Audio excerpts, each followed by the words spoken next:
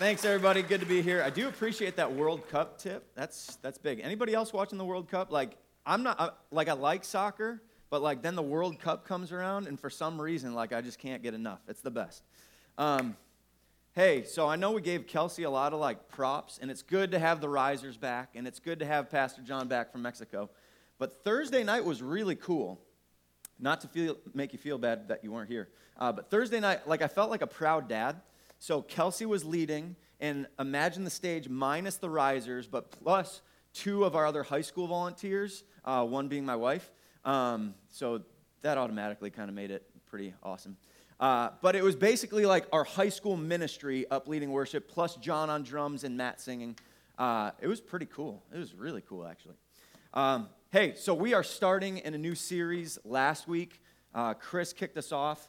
It's called Mixtape, Verses That We Groove To. And that just kind of got me thinking. So a couple weeks ago, I was out on Agape tour with our high school students. And what we do is we rent vans. And I am fortunate enough to drive one of the vans. It is a treat, let me tell you. And so what I do in my van is I do something interesting with the music. We take the aux cord, and we just kind of pass it around the van. So one person gets to pick a song, then the next person picks a song, and we create our own little mixtape. And I was introduced to something on Agape tour that I never thought would be a thing. It's called Kids Trap, Wholesome Rap Songs for Kids. A couple of titles from that album, let me tell you. Go Play Outside. I Love Reading Books. Whoa, it feels so good to share with my friends. And everybody's personal favorite, I Love My Mom. So, Chris got to share a clip from his favorite song last week, if you remember. It's pretty great. So I figured I'd just give you a little taste of I Love My Mom. Can we hit that? If my mom tells me to clean my room, I clean my room because I love my mom. If my mom tells me to wash my hands, I wash my hands because I love my mom. If my mom tells me to be really quiet, I be really quiet because I love my mom. If my mom tells me to brush my teeth, I brush my teeth because I love my mom. I love my mom. I love my mom. All right, you can cut it. No other point other than like that's kind of entertaining, right? Like we went through the entire album. Album 2, check it out. I Love My Grandma, also equally spot on. Go check out some Kids Trap. Like, I don't know, if you have kids, it's a winner. Even if you don't have kids, like super entertaining. You learn things too. Anyways, really good. So that's what I've been grooving to lately. Spiritually, what I've been grooving to are the books of 1 and 2 Samuel and the story of King David. Last time I was up here sharing a couple of months ago, I shared with you guys that Linz and I have been trying to have a baby, and we are still on that quest. We're about a year and a half in at this point, and just shared just like there's been times when it's been really hard, there's been times when it's been really good, just like God just working on our hearts and just like trusting Him. But one thing that's come up lately is we've been asking the question, like, what's that fine line between waiting on God, waiting on His timing, and, like, using our wisdom and taking action? What's that fine line between waiting on God and taking action? See, there are plenty of alternative methods to procuring a child. There's a couple of different medical procedures you can do. There's adoption. There's fostering. It's walking by the nursery after church and picking one up. Apparently, they're low-staffed. So, there's plenty of other opportunities, and we found ourselves asking this question, by this waiting time, like, is God telling us that we need to do something, or is this just in our heads? Do we just not want to wait anymore, and so we feel like we need to make something happen? So I don't know if you guys have ever experienced a time like that in life when you've been waiting on God and just trying to figure out wait or act. You might be even in a situation like that now. Waiting on a new job, waiting on a new home, waiting on a new baby, or maybe it's just waiting on a new season of life. Like you're in a season right now and just like ready for it to be done and ready to move on. It's just been cool over the last couple weeks and months. Just feel like God's been giving us some really good scripture and giving us some really good perspective. And really just wanted to share just kind of that, share our hearts, share what God's been doing in me, and just share a little bit of, hopefully, perspective from some scripture. And hopefully it's a good takeaway for you guys this morning. 3 takeaways from today's scripture. Number 1, I'm convinced that God wants us to do more waiting on Him than we're comfortable with. Number 2, God can certainly use our action as a catalyst. However, the question is, does He actually need our action? And number 3, wait or act, there should be lots of praising and lots of seeking. Wait or act, there should be lots of praising and lots of seeking. Hopefully it's encouraging for you this morning. If you're in one of those waiting times of life. Before we dive in, let's pray. Dear Lord, God, I just thank you for a chance to be up here. Thank you for a chance to dive into your word together this morning. Lord, I pray that you just get me out of the way. I pray that you'd be speaking to hearts. God, that you'd be meeting us all where we're at. I pray that you use the story of David, the story of Jonathan. God, to just move in us and stir in us. God, we want to wait on you. We want your timing. We just want to follow after you with everything that we've got, God. We give you this morning. We love you, and we pray this in the name of your son, Jesus. Amen. All right, so a little bit of background.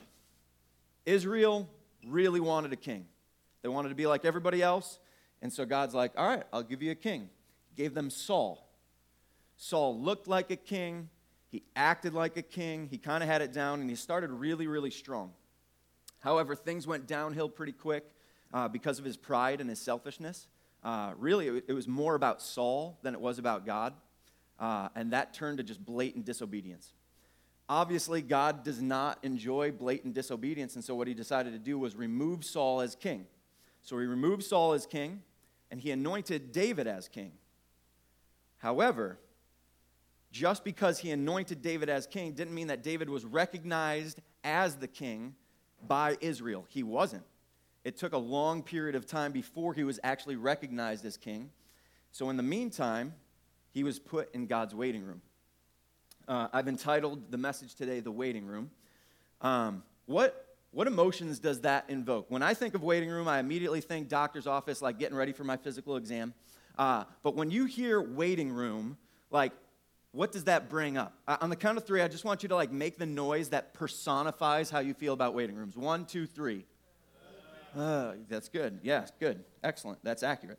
Waiting rooms are the worst. They're the absolute worst. Time stands still in waiting rooms. They have that funny doctor-y smell, and you know that people are just looking around, looking at you, I wonder what that guy's got, you know? That's what they're thinking. That's Jerry Seinfeld. That's a good one, I thought. But waiting rooms are pointless. There's no point to being in there. It's just wasting your time. Nothing good is happening in the waiting room. You're just wasting your time before you get into the doctor, right? Wrong. I think that's how we view God's waiting room, is waiting to go in for a physical exam. However, I think it's more accurate if you're in the waiting room to go in for surgery. I don't know if any of you guys have ever had surgery before. I've had a few. Most recently, I got surgery on my right ring finger. I was playing flag football in a men's flag football league. Went to make a tackle, went to make a flagpole as somebody was running at me full speed. Got the super jam action, and it hurt real bad. And so I came over, and I pulled on it because I thought it was jammed, and that hurt pretty bad. And then I taped it up. I went back in there because men's flag football on Saturday afternoons is a big deal. And went back in, and I played a possession of offense, played another possession of defense. I pulled another flag, and I had this shooting pain just all the way up my arm. It was at that point that I was pretty convinced it was broken. And I'd had broken fingers before, so what I did was what you do with any broken finger. You just throw it in a splint, and you wait. 4 to 6 weeks, bones heal up, you're good to go. Around 3 or 4 weeks, finger was not looking very good. It was stuck straight. It was super fat in the knuckle. And I was like, this isn't good. So I went to the doctor, got an x-ray, checked it out. Apparently, I had successfully split this bone in half, which is pretty impressive if you ask me. And one of the sides had turned a little bit, and it was healing incorrectly up at the joint. So what they had to do was they had to go in, they had to break it all apart, they had to pin it together with 2 little screws. Pretty enjoyable. Physical therapy, the whole deal. But when I went for the surgery, I went in and there was a couple of different waiting rooms. The first one, you go in, you get all your information taken down, they take care of all that in the computer. Then you go, you get your gown on, you look all fancy for surgery. Then you go into the next room and they mark up your finger so that they do surgery on the correct finger. And then after that, they go in, you get your anesthesia and knock you out, you go in, you do the surgery. What if I would have just arrived at the hospital, marched on in, sat down on the surgeon's table, ready for surgery? How would that have gone over? Not very great, right? I would not have been ready for surgery. I would not have been ready. How painful would that surgery have been if I would have just went in and did that? More importantly, the doctor wouldn't be ready. Like, it's his domain. The hospital is his domain. He kind of works everything together so that he arrives at the right time, everything is set up, ready to go for surgery. I think we view waiting times in life sometimes as just waiting for a physical exam. But really, we should view it as waiting for surgery. Like, that preparation time is so vital. So vital. Have no idea what the doctor is doing behind the scenes to bring everything and work things and get things together. And I think what we're going to see from David's story is it wasn't necessarily just about David waiting. Like, God was doing something in Saul as well. So it wasn't just about David. No idea the preparations that are going on behind the scenes to get you ready. Like I said, David's waiting room experience was super long and super intense. His initial appointment was for 1025 BC. That's when God had Samuel anoint him as king. That's seen in 1Samuel chapter 16. He was in God's waiting room till 993 BC. That's when David was officially recognized as king over all Israel. And that story is found in 2Samuel 5. If any of you are really quick at math, this is 32 years. 32 years David spent in God's waiting room from the time that he was anointed king to the time that he was actually recognized as king. I'm convinced that God wants us to do more waiting on him than we're comfortable with. We're going to pick up the story in year number 20 out of 32. If you guys want to turn with me to 1 Samuel chapter 24. 1 Samuel 24. It's 1005 BC. Like I said, 20 years after David was anointed as king. So in the last 20 years, David has killed Goliath. He was hired by King Saul. He was placed in charge of the army. Super successful. He's seeing a lot of success out in battles. The girls start swooning. People start writing songs about him. And Saul doesn't like that. Like, he gets kind of jealous because it's all about Saul, right? And so Saul tries to kill David. And we are going to see, we're going to kind of pick this up. Saul is about to try and kill David yet again. 1 Samuel chapter 24, verse 1. Ready? Here we go. When Saul returned from following the Philistines, he was told, "Behold, David is in the wilderness of En-Gedi." Then Saul took 3,000 chosen men out of all Israel and went to seek David and his men in front of the wild goats' rocks. And he came to the sheepfolds by the way, where there was a cave. And Saul went in to relieve himself. Now David and his men were sitting in the innermost parts of the cave. And the men of David said to him, "Here is the day of which the Lord said to you, Behold, I will give your enemy into your hand, and you shall do to him as it shall seem good to you." Then David arose and stealthily cut off a corner of Saul's robe. And afterward David's heart struck him because he had cut off a corner of Saul's robe. He said to his men, "The Lord forbid that I should do this thing to my Lord, the Lord's anointed, to put out my hand against him, seeing he is the Lord's anointed." So David persuaded his men with these words and did not permit them to attack Saul. And Saul rose up and left the cave and went on his way. All right, I know there's a lot going on, and we'll kind of dive back into the story so that we're all on the same page. But first of all, I have a question. As I've read this story, I've heard it before.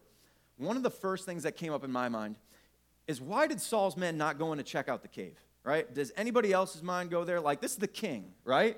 Your king is going in, like, to this shady cave. Like, I would imagine you go in, at least, like, pop in, look around and stuff. So that question has always come to mind. I got a chance to go to Israel this past winter, and we got a chance to go to Qumran, not quite En Gedi, but Qumran and En Gedi are both on the west side of the Dead Sea. Qumran is up towards the north, and Gedi's kind of in the middle of the Dead Sea, both over on the west side. The terrain looks very similar. I have a couple of pictures to show you of Qumran, and I know that's hard to see. We're going to zoom in a little bit, but I just wanted to give you a feel of kind of the terrain. See that cave there? And then on the next slide, you can kind of see there's a bunch of little, like, holes, crevices. Again, I know it's hard to see from a little bit farther back.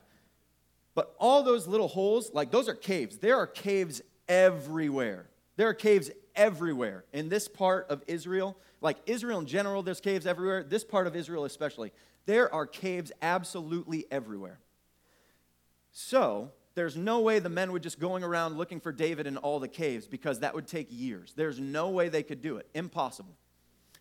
So the fact that Saul was going in to relieve himself, I don't know if he just like, I've done this plenty of times, I'm just going to hop off my horse, get in there and do my thing, and didn't even wait for his guys. I don't know if his guys ran in there and did the, yep, you look good, good to go. But there are so many caves. The odds that an enemy would be in that specific cave are astronomical.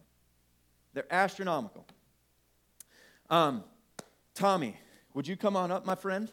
So I just like to kind of see what's going on. Just visuals help me a lot. So Tommy, can you just come stand right here, right in the middle of the stage? Perfect. And just kind of do a little squat down right here. Perfect, perfect, perfect. So Saul is relieving himself, not relieving himself. And I think that's important because he's there for a little while, okay? He's there for a little while. Saul relieving himself. David's men back in the cave, freaking out. Oh my goodness, this guy's trying to kill you. He came in this cave. We are here right now. He just came in. This is crazy. David sneaks up. Okay, this kind of like came to my mind too, like figuring out the logistics. Would all of you guys just mind doing like a murmur, murmur, murmur? Oh yeah, like that kind of thing? 1, 2, 3, go. That's decent. That's decent. All right, good enough. Good enough. Okay? So there's 3,000 men outside the cave. 3,000 men outside the cave. My guess is they're pretty loud. Okay, so David sneaks up undetected, cuts off, gets out of there quick, because who wouldn't? But doesn't harm Saul. Doesn't harm him. Thank you, Tommy. That was awesome. You're the man. Tommy, everybody, Tommy Knapp. Doesn't harm Saul. If you've heard the story before, you think, yeah, David's a good guy. He wouldn't harm Saul. He's David. However, I would argue in this moment, it does not make sense for him not to kill Saul. We have the benefit of the doubt. Looking backwards, we've seen that David later, about 12 years later, becomes king. He's king for 40 years. His reign is incredibly successful. He gets everything accomplished that he needs to accomplish in those 40 years as king. Not anything about the fact that he had to wait these 32 years takes away from his reign as king. I would even suggest that the fact that he had to wait 32 years to become king adds to his reign as king, because he was patient, he waited on God. Nothing about his waiting took away from his reign. However, in this moment, David has no idea what's going to happen in the future. In this moment, it does not make sense to continue to wait. In this moment, it makes plenty of sense. You could absolutely justify killing Saul. David could be king tomorrow. A couple of reasons why you could easily justify killing Saul in this moment. Number one, back then, this is kind of how succession was done. Okay? If you've got a group of followers behind you, you want to be king, kill the king, follow me. Boom. That was how it was done. Number two, Saul is trying to kill David. That's the only reason he's out here today. Saul is coming to kill David. It's self-defense. Just kill Saul and your threat is done. Number three, it's a no-brainer. he came in this cave, the very cave that David and his men were in. It's got to be a sign. It's got to be a sign. I could be king tomorrow. The odds were astronomical that Saul came into his cave. Just because you have the opportunity to act does not automatically mean that you should. When we're in waiting times on God, we've just been processing through this ourselves, Linz and I. When you're in waiting times on God, just because you have an opportunity to act doesn't automatically mean that you should. I graduated college a number of years ago with a business degree, and I was doing the job search thing, applying for jobs, trying to get all that figured out. And I got this job offer at a finance firm, great job offer. In that moment, logically, it made plenty of sense to take that job. It made a whole lot of sense to take that job. However, there was just like something that wasn't right, like deep down. There's just like a little thing that just wasn't right. And looking back, it's easy to look back and see, well, God was doing something else. If I would just wait on God in that moment, he had something better.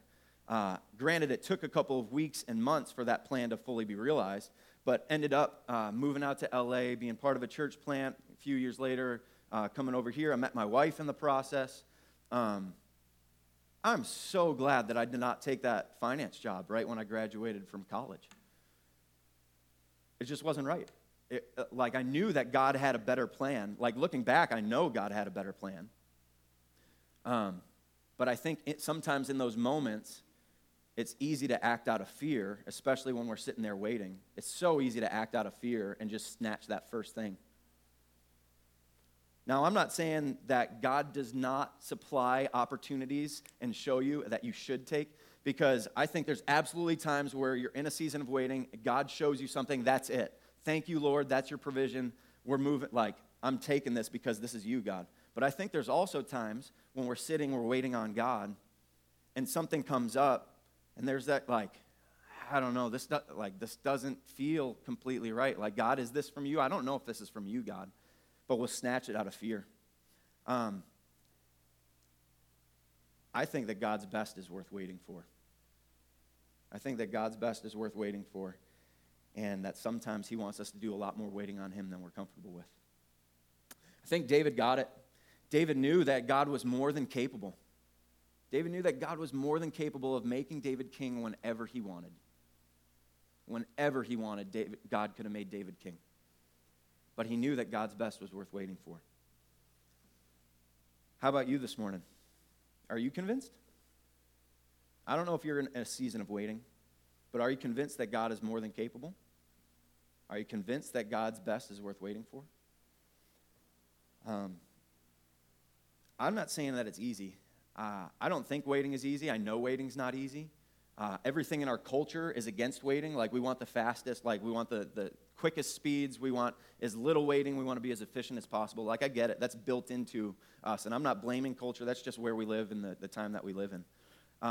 But do we give more credence to that, to our desires and not wanting to wait? Or do we give more to waiting on God's best? For some of you, maybe what you need to hear this morning is just that God is more than capable. God's best plan is worth waiting for. It's worth waiting for. Maybe I've started irritating some of you dads and enabling some of the lazy people out there. I don't know. But I wanted to share another story from 1 Samuel, chapter 14. You don't need to flip back. I'm actually going to put it up on the screen for you. We're going to see just a story here of Saul's son, Jonathan. And I think what we see from this is that God can certainly use our action as a catalyst, but the question is, does he actually need it? God can use our action as a catalyst, but does he need it? Little brief background. So we are rewinding a number of years back, okay? This is even before David was anointed as king. And what's going on is Israel is surrounded and outnumbered by the Philistines, okay? Surrounded, outnumbered. They're in trouble. They're hiding. The Israelites are hiding in all these caves, all these cracks. Like, they're hiding out of fear. They're doomed.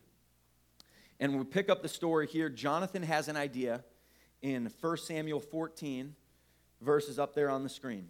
Jonathan's idea is this. Jonathan said to his young armor bearer, "Come, let's go over to the outpost of those uncircumcised men, the Philistines. Perhaps the Lord will act in our behalf. Nothing can hinder the Lord from saving, whether by many or by few." In other words, let's do something. Let's get up there. Let's start climbing. Let's just get to action, and maybe God will come behind and use it. And sure enough, that's what happened. Jonathan and his armor bearer, they start climbing up. The Philistines see him down there. They get up to the Philistines, take on 20 guys. Takes on 20 of them, knocks them down, done. And then God throws the rest of the army into a panic. The entire Philistine army that's all surrounding, in a panic, run away, they flee. Israel saved. Woo! Amazing, right? How cool of a story is that? I heard that story. I was like, that's awesome. But then, I don't know about you, but I feel like we can kind of get in our heads a little bit and start asking the question, well, do I need to act? I know I'm in the season of waiting. Do I need to act right now? Maybe God will do something with it. Do I need to act? But here's the important question. Do you think that God needed Jonathan to go up and start climbing up in order to help Israel win? Do you think that God was up there oh man, I hope somebody starts doing something, because otherwise I don't know what I'm going to do. Man, Israel is doomed if Jonathan doesn't start climbing up and take on those 20 guys. No, that's ridiculous. God could have thrown the Israelite army into a panic at any moment, whenever he wanted. Now, in this moment, he decided to use Jonathan's action as a catalyst. He did. But God did not need Jonathan to act. He did not. I feel like sometimes in our waiting times, we feel like, man, I just need to get out there and make something happen. And the correct answer is no. God does not need you to make anything happen. Now, to clarify, again, I don't want to irritate dads and enable lazy people anymore. I am not endorsing laziness by any means. The Bible, the Lord, very clear about laziness, against laziness completely. I understand completely that in order to get a job, generally speaking, you need to get out there and apply. I understand that in order to find a home, generally speaking, you need to get out there and be looking for homes, searching for homes. I understand, generally speaking, in order to have a baby, you need to things. And then, you have to get to the waiting room itself, okay? You can't get prepped for surgery sitting at home on your couch, eating Cheetos, watching Netflix. You have to get to the waiting room. I get it.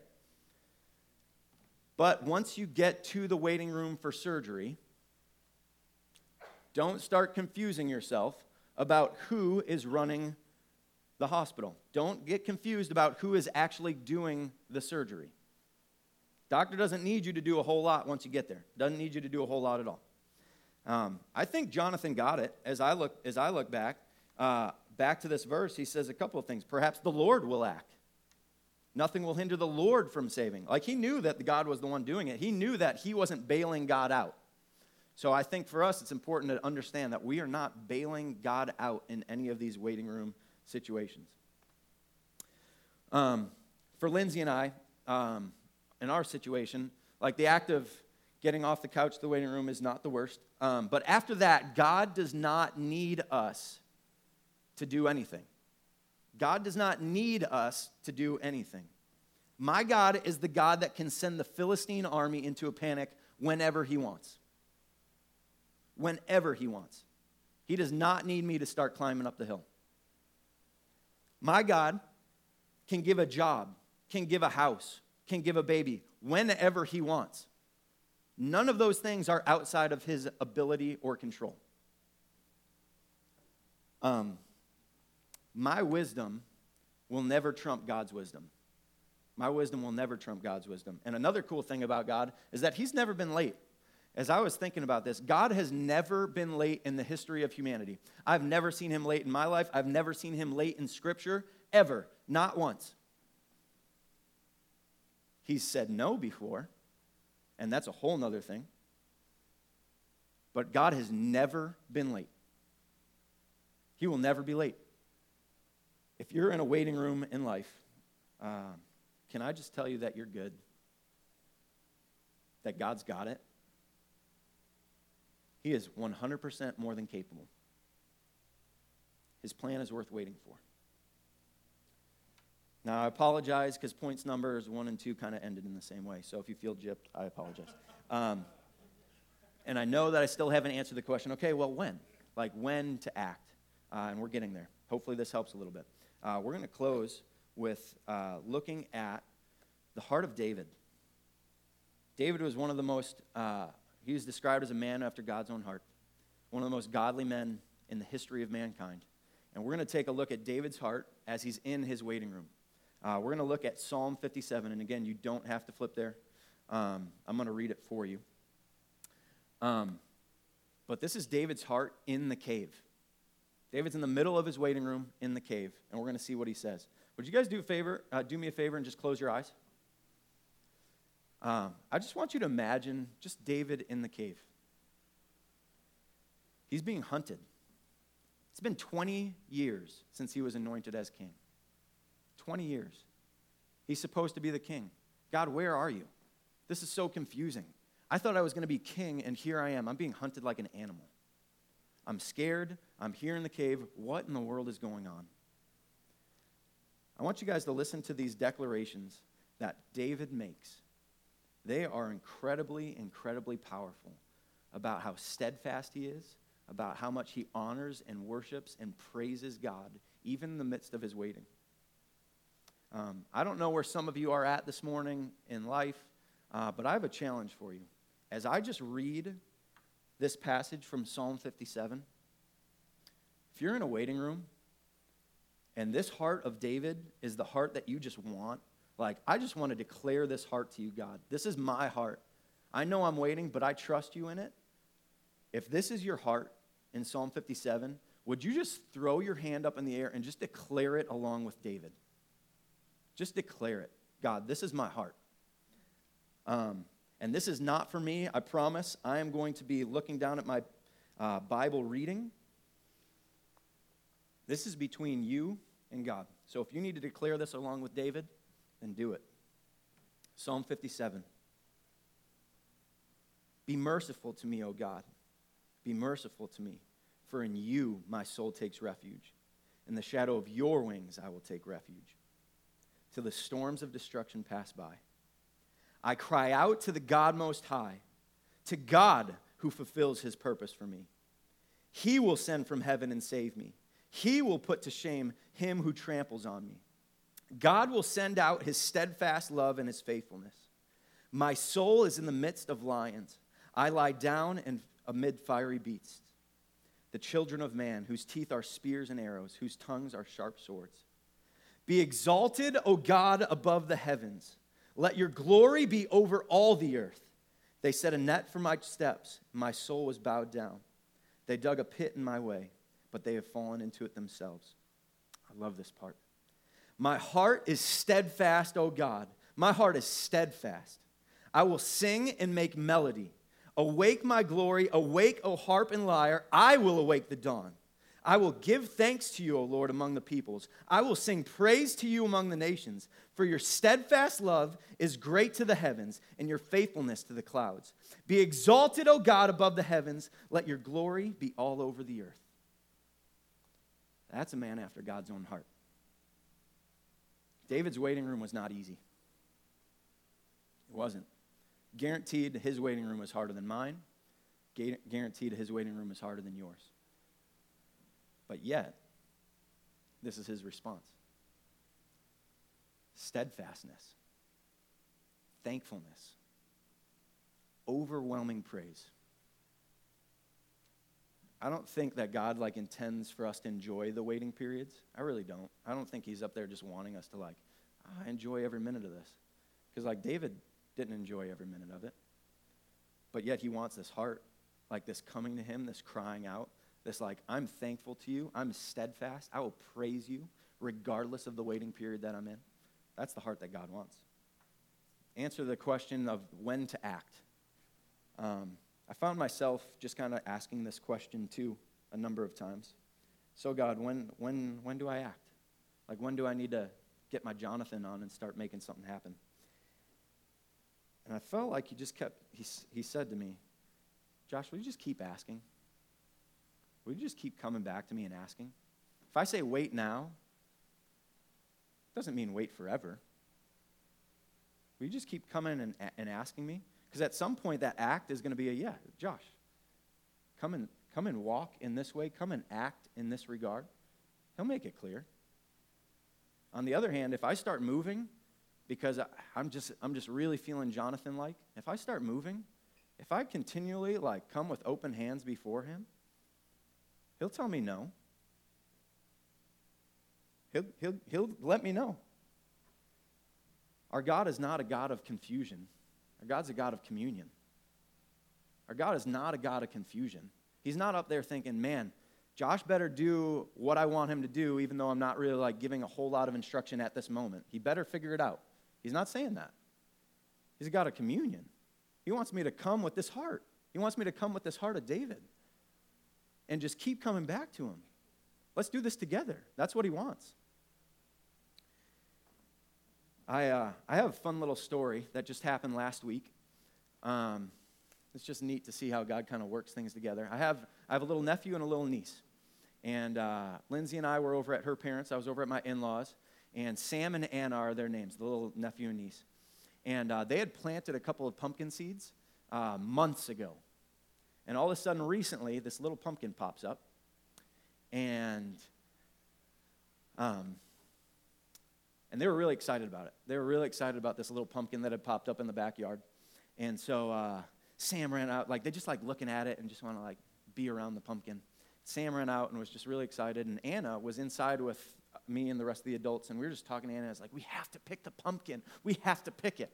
And we're like, Anna, pumpkins can get a lot bigger than that. And they can get orange. If you let it grow, if you wait for the pumpkin, it'll get bigger, it'll get nice and big and orange. And she's like, oh, you see the inner struggle. It didn't want to.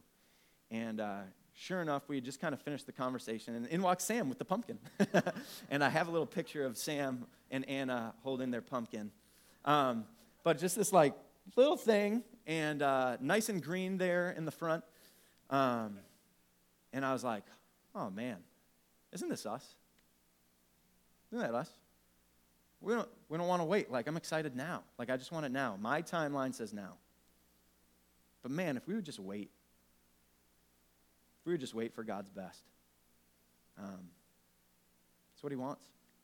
He wants to bless us. He doesn't want to give us the green little tiny pumpkin. He wants the big orange one. If we would just wait. Let's pray. Dear Lord, God, just thanks for your word. Thanks for just for speaking to us, for not wanting to leave us in confusion, God, but just wanting to just commune with us, just wanting to be so close with us, God. Lord, I pray that you just give peace to hearts that are waiting. Lord, I pray that there would just be a steadfastness in Agora Bible Fellowship. God, that we would just be steadfastly patient and trusting and waiting on you. God, we know that you're going to give us what we need when we need it, and we trust you with that, God. Lord, we just love you. Help us to wait on you when you want us to. We love you so much, and we're just thankful for a chance to be here together this morning and in your word. God, we worship you now because you are worthy. Pray this in the name of your son, Jesus. Amen.